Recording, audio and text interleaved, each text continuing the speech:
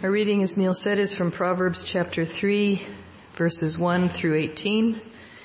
If you're using church Bibles, the large print is on page 934, and the small print Bibles is on 636.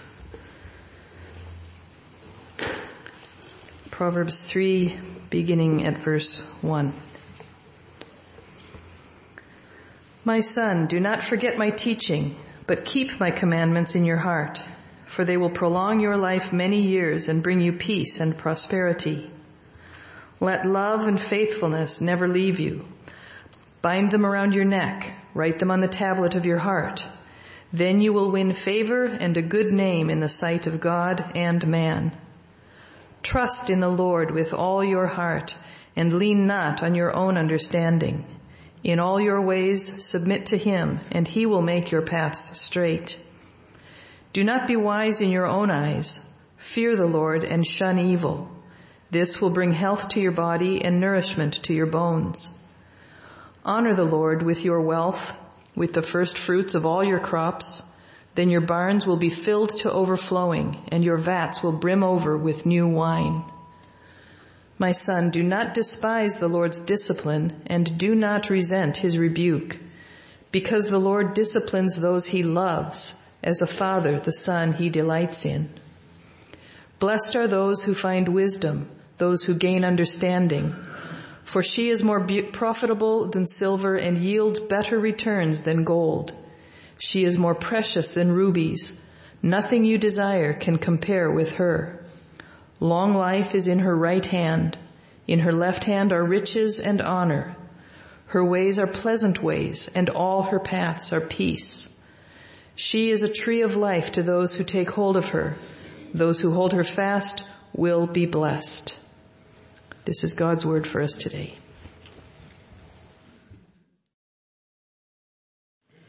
Well, thanks, Kathy, for reading. Good morning, everyone, again. It's good to have you here. Do keep that passage open. We're going to be looking at it together. Just, I guess, a bit of a testimony of my own experience of preparing this passage over the last few weeks. I think more than ever, I've experienced this passage really being burnt onto my heart. You hope and pray that will be the experience every time you preach and you teach God's word, but I've really experienced that recently. And I think it's because this is a really wonderful passage, a passage I'm sure we know that we've read before, but it's a hugely important one. And in many ways, I don't think there's a better way of starting 2018 than slowing down and spending some time reflecting on what these words mean. I'd like you just to think back over this last year, the last year of your life. How's it been? Think of some of the things that have gone well. There have been so many good things to rejoice in. Just looking around the room, I've shared in some of those joys with many of you through the year. There's been lots of good things this year. There's been lots of good things in the church. And over this week as we prayed, we've celebrated and given thanks to God for loads and loads of good things that he has done in us and through us. And we thank him for that. But I guess as well as I look around the room, if you look over the last year, there's been some tough things. I look at a number of you who continue to battle with ill health. A number of you who continue to grieve the loss of loved ones. I'm just aware of personal situations in a number of people's lives which are under strain, relationships, work situations, financial pressures. And there have been also a whole heap of challenges within the church, and there always will be. Often they're relational challenges, and they've been painful, and people have been hurt, and it's difficult to go through that together. So the year is always going to be a mixture of things that have gone well, things that have been difficult. But if you think about our culture we live in, I think it's fair to say that information is increasing all the time. Just how easy it is to get hold of information. But perhaps it's equally fair to say that maybe wisdom is in decline. There's more and more information available to us, but are we growing in wisdom? That's a question you have to answer. And so I think this verse for the year is a hugely important one for us as a church. And it comes in the book of Proverbs, which is one book of a number of books called the wisdom literature in the Bible that seeks to teach us what it means to be wise. And if you want the wisdom literature to be put kind of in a nutshell, it's really this, that God would be bigger to us and that we would be smaller to ourselves. That is the purpose, the big purpose of the wisdom literature in the Bible. So let's pray that God would really teach us through this wonderful passage that we're going to look at this morning. Heavenly Father, thank you for your word. Thank you for the wisdom that is found within it. We thank you for these words that mean so much. And even if they're familiar words to us and we've read them many times before, I pray that you would burn them onto our hearts. That they wouldn't just be verses that we know, but they would be verses that are lived out in our life and verses that are experienced in our lives. Because we want to be faithful and fruitful for you in 2018, and we need your help to do that. So please help us, and please help us to understand this passage now. Amen. Great, we'll come to the passage. You notice verse 1, it starts off with the words, my son. My son. What you get here is a father, in a sense, speaking to a son. Lots of the wisdom literature in the Bible is set in the context of the family home. It's one of the reasons why, as part of the youth and children's vision, we've talked recently about wanting to increase the support we give to parents in raising their children in that Christian environment. Loads and loads of the wisdom literature is focused on the home. And so what you have here is a father speaking to a son, teaching him to be wise. But at another level, you can read the book of Proverbs. It's like our Heavenly Father is speaking to you and I as his sons and his daughters, wanting to help us to be wise. And so it's a hugely important passage for us to look at. And notice what the father says to the son. Verse 1, my son, do not forget my teaching, but keep my commands in your heart, for they will prolong your life many years and bring you peace and prosperity. If I was a betting man, and I'm not, I would put a bet that there would be no person in this room who wouldn't long for peace in their life. None of us want to live without peace. And when we do experience a lack of peace, it can be a very unsettling experience. We all want peace. And if you reflect on those things I asked you at the beginning, the things that have gone well this year, the things that have been difficult, in the things that have been difficult, we all will want to know peace. But isn't it wonderful, therefore, that whatever the father is about to say to the son, in his wisdom, he's saying this is the source of peace. And so we all want peace, therefore we all need this passage. Notice at the end of our reading, towards the end, verse 13, blessed are those who find wisdom, who gain understanding. And here's the little surprise, verse 14, for she is. So what the writer is doing here is showing us that wisdom here is personified in this lady. As the father speaks to the son and says, pursue wisdom, to help us understand what wisdom is like, the picture is painted of wisdom being this lady figure that the son is going to be pursuing.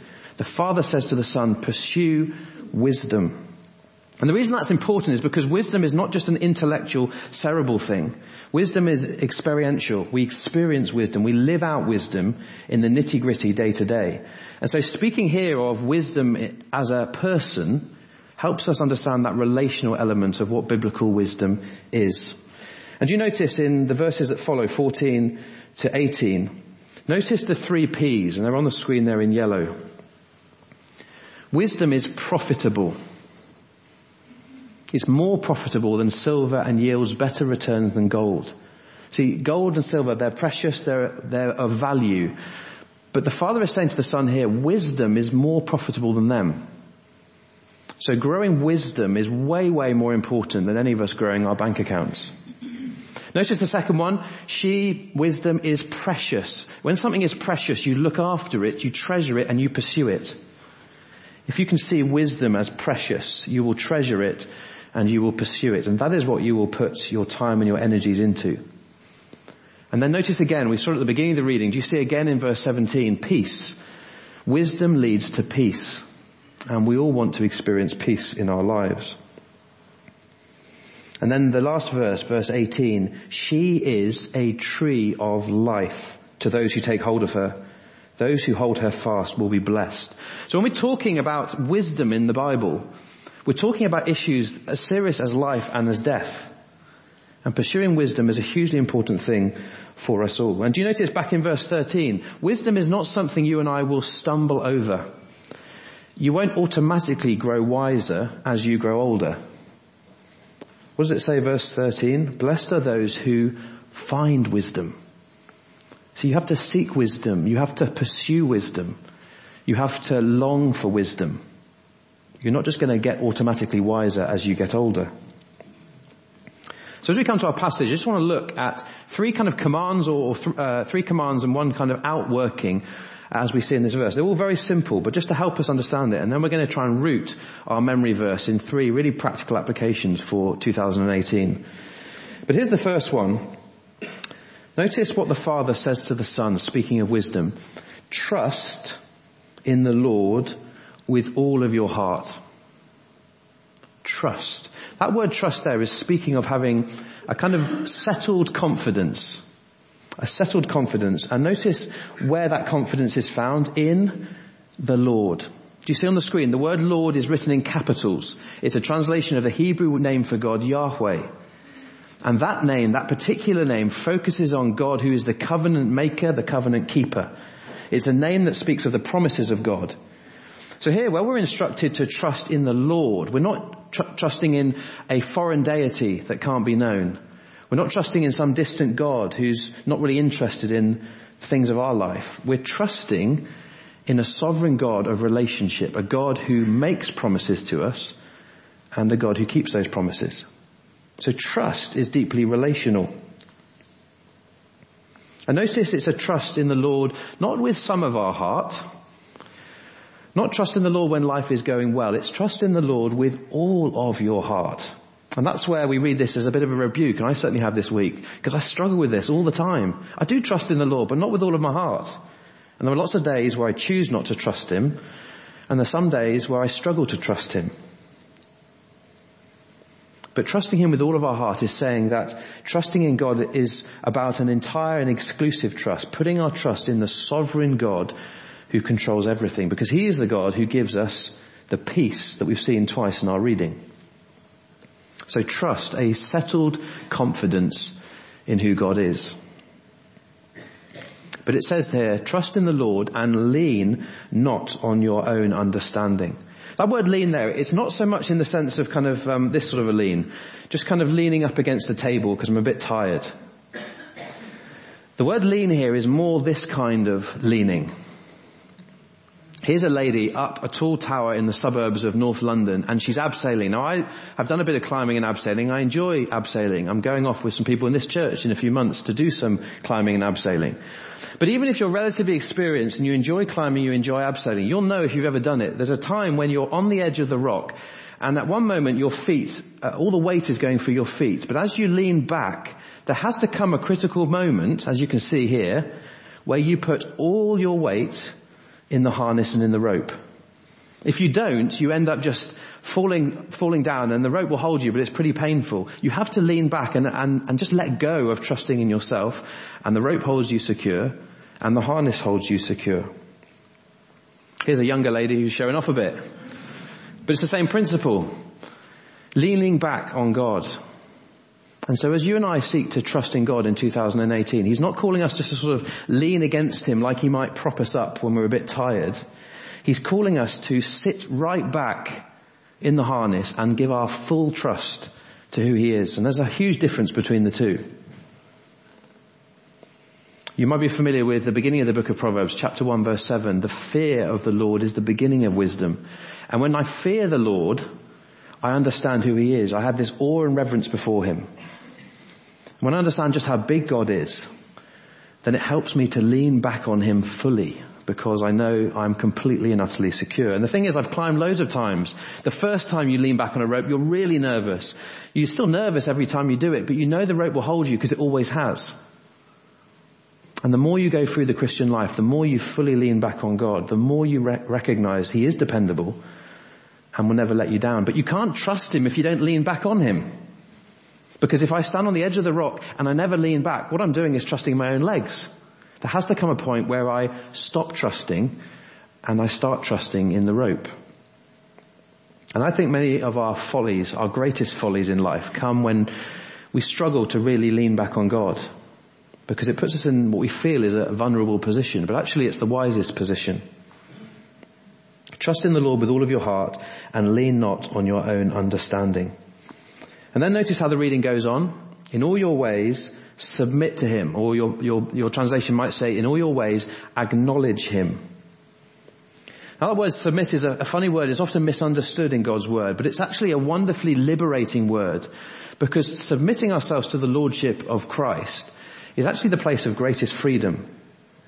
Rather like in the marriage commands, where a husband is called to love his wife and a wife is called to submit to her husband. That's not a negative word, because a wife will want to submit to a husband who loves her like Christ has loved the church. Because what is that love? It's a giving love. It's a serving love. And so here, where we're called to submit or acknowledge God, we're putting our trust in one who wants to give to us, who wants to serve us. Not a God who wants to beat us with a big stick and tell us every time we've messed up. And here, this word, this idea of submission and acknowledgement, it could equally be translated as knowing. So in all your ways acknowledge him, or in all your ways submit to him. It could equally say in all your ways know him. Now think about that. Trust in the Lord with all of your heart and lean not on your own understanding. In all your ways know him. See, the Christian life is a life of relationship with God, not knowing about God, but knowing him and growing to know him better. And if I put my full trust in him and I truly know him, it's about then knowing him through the day, not just having my sort of quiet time in the morning and then charging into the day doing my own thing, but knowing God all through the day, walking in step with his Spirit, asking for God, for his strength, for his help, for his wisdom, for his grace, for his peace every day. Every minute of every day. That's what it means to know God. That's what it means to acknowledge and submit to him. And then finally, he will make your path straight. It's this idea of being led towards a goal.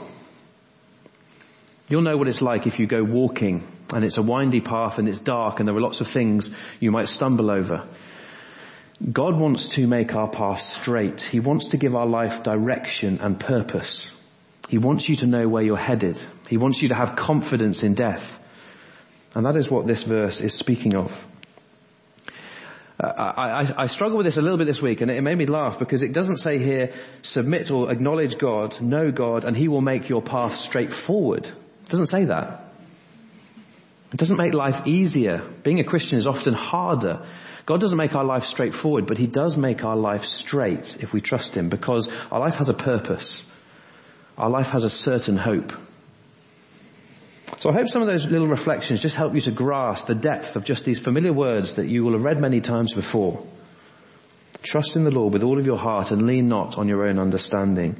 In all your ways acknowledge him and he will make your path straight. But then I started wrestling with, well, how do we apply this? Because you could apply this everywhere. And I started thinking and dreaming and scribbling. And then I just did what you're meant to do when you're reading the Bible. Read the next few verses after the passage. And amazingly, God in his wisdom gives us 3 incredible applications. We don't need to look for them. They're here. And I think they're hugely timely for us as a church. I haven't manufactured them because of the situation we're in as a church. They're just here. And God in his wisdom wants to apply these wonderful verses in these 3 areas to help us. And here's the first one. Do not be wise in your own eyes. Fear the Lord and shun evil. This will bring health to your body and nourishment to your bones. You go back to verse 5. Trust in the Lord and lean not on your own understanding. If I lean on my own understanding, what I'm doing is I'm being wise in my own eyes. And I'm commanded here, do not be wise in your own eye. Instead, trust in the Lord. So to help you with this, I'm going to be quiet in a moment. Here are 3 little boxes. This is a time for you to apply some of this to your own life. I want you to think about the use of your time, how you spend your time. I want you to think about your decision making. How do you go about making decisions in your life? And I'd like you to reflect a little bit on your devotional life, the time when you slow down from all the day-to-day busyness and sit at the feet of God. 3 areas to think about. And here's the question I want you to ponder, and I'll give you a few moments of quiet to do this. As you reflect on those 3 things, are you wise in your own eyes? Or do you seek God's wisdom? Just spend a bit of time thinking about that.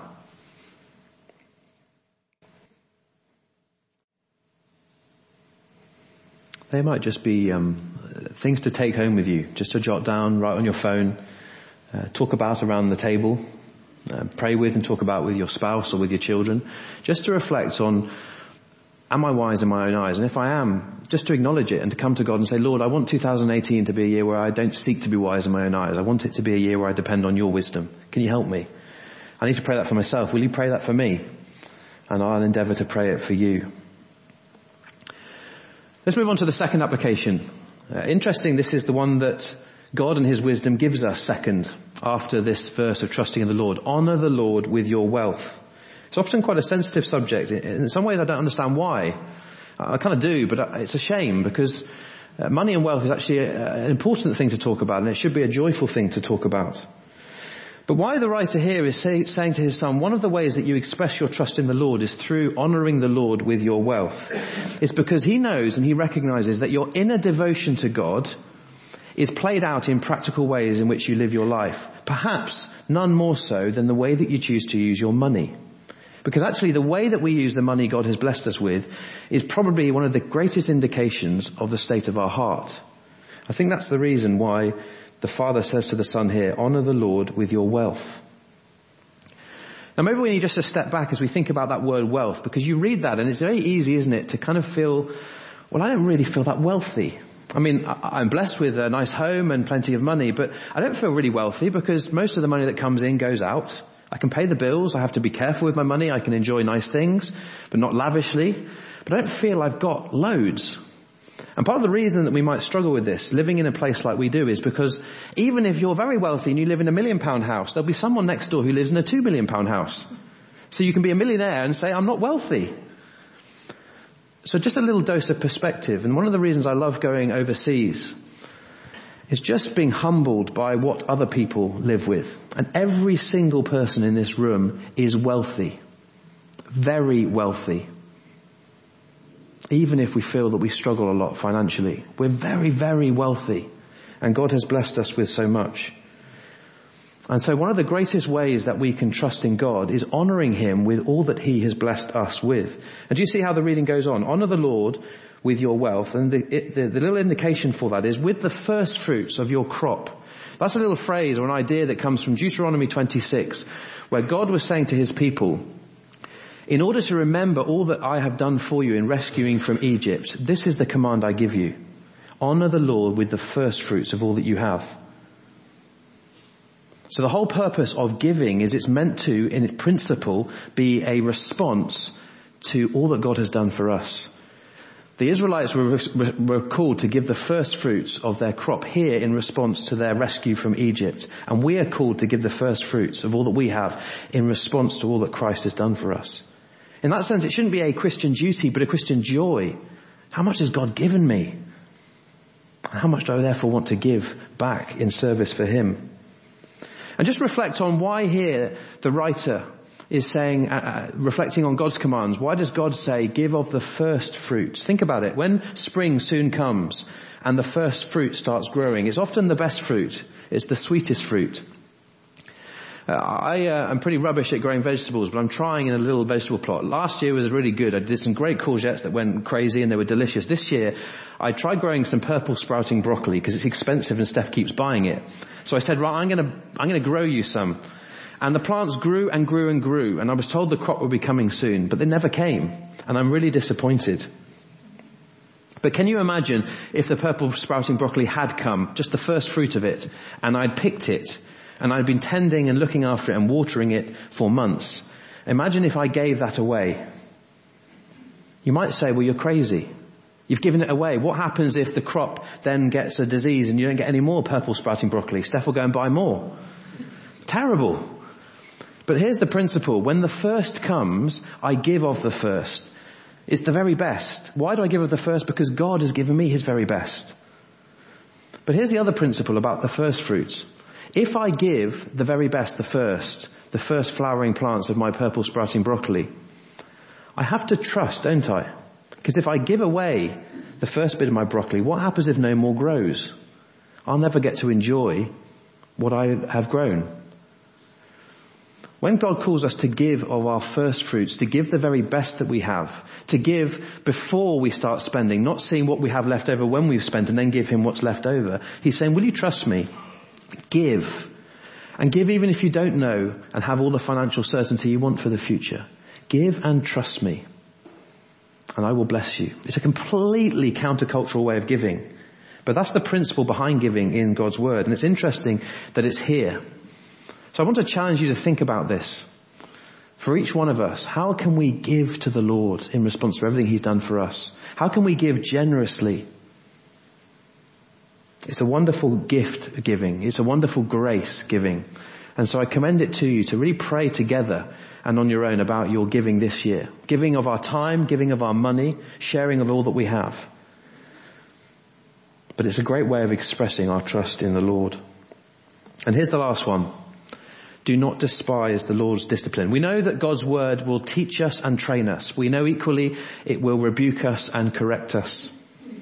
But here, the Father says to the Son in his wisdom, my son, do not despise the Lord's discipline and do not resent his rebuke, because the Lord disciplines those he loves, as a father rebukes the son he delights in. Just a couple of things for you to think about. If you're a parent, particularly a parent of younger children, I want you to ask yourself this question. What is the greatest gift that you can give your child? And let me score the goal for you. The greatest gift you can give your child is not the best education, is not all the stuff, it's not even your love, as important as that is. The greatest gift you can give your children is bringing them up in the knowledge and fear of the Lord. It's the thing that will last long after you go. That is the greatest gift. So if you're a parent, maybe this year, pray and ask God, Lord, in all the time and energy I give to my parenting, and all the legitimate demands of parenting, which are important, of all of that, Lord, please help me to give my very best time to my children to bring them up to know and love the Lord Jesus better. Because that is an investment you will never ever regret.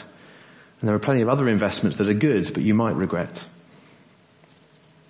Think about membership of the church, your commitment to the church. Membership is just an expression of commitment to the church and an expression of the church's commitment to you. Think about what that looks like for you. Being accountable to your profession of faith. So this year, when a brother or sister lovingly rebukes you, challenges you about a behavior or an attitude, are we going to recoil and naturally try and defend ourselves? Or are we going to be generous and say, thank you for pointing that out. Thank you for loving me enough, for disciplining me. Of course, we don't want to be Pharisaical. We don't want to go around pointing fingers, but we want to love one another. And sometimes that requires discipline. Maybe when you feel the financial squeeze, and as a church we're pretty tight on money relative to the vision that we have. Maybe part of the reason God is allowing that at the moment is to teach us to be humble and fully dependent on him. If we've got tons of reserves in the bank, it's very easy to become complacent, reliant on self. If God draws those reserves down, he's teaching us, where does all your money come from? Where does all the provision for your life come from? It doesn't come from you. It comes from me. So trust me. Don't despise the Lord's discipline. 3, I think, wonderful little applications for our verse for the year. Do not be wise in your own eyes. Honor the Lord with your wealth. And do not despise the Lord's discipline. I've just got 2 or 3 very short concluding comments to make. But before we do, I'd love us to remain seated, but we're going to sing together. It's a song that draws together a lot of what we've been thinking about this morning. It's a song that reflects on particularly our verse for the year. And we're going to remain seated and sing this song just to allow us to respond. And then I've just got 3 little sentences to close with. So friends, I hope you're excited about 2018. Just as I close, I want us to look back. And I pray as we look back over our life so far, we were able to fully trust in the love that God has for us. I pray that this will be a year where you can rest in the love God has for you and be totally sure of that love. I pray that in the present, you and I will be open to all that God is doing in us and he's going to do through us, and be open to all that his Spirit wants to do in this church in leading us forward. And then as we look forward into 2018, I pray that our hearts will be obedient to God in everything, that we would indeed trust in him. Because it's going to be an exciting year. There's loads of good things to look forward to. It's such a joy to be a part of this church family. And so I'm looking forward with real expectation to a great year, because as by God's grace, we put into practice this verse for the year. So could I ask us as we close, could you put up the last slide of the PowerPoint, please, Norman, if you're able to flick back to that. It is our verse. It will come up on the screen in a moment. And we're just going to close by speaking this word out. to each other. And then John and Caroline are going to close our service by leading us in prayer. That's great. There's the words on the screen. So let's say this together as a declaration that as a church this year in 2018, this is the way that we want to live. Should we speak together?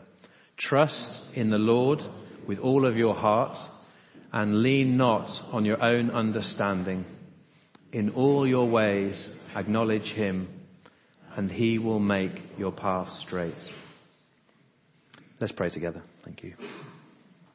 Trust in the Lord with all your heart. We thank you, Lord God, that we can put our trust in you, for you are the Lord. You made the heavens and the earth. There is no other name above yours. You are the true living God, and so in you we place our trust, all that we are, with all of our hearts. May this be so in the coming year. Amen. And lean not on your own understanding. Oh, we are sorry, Lord, that so often we go our own way and we trust in our own wisdom.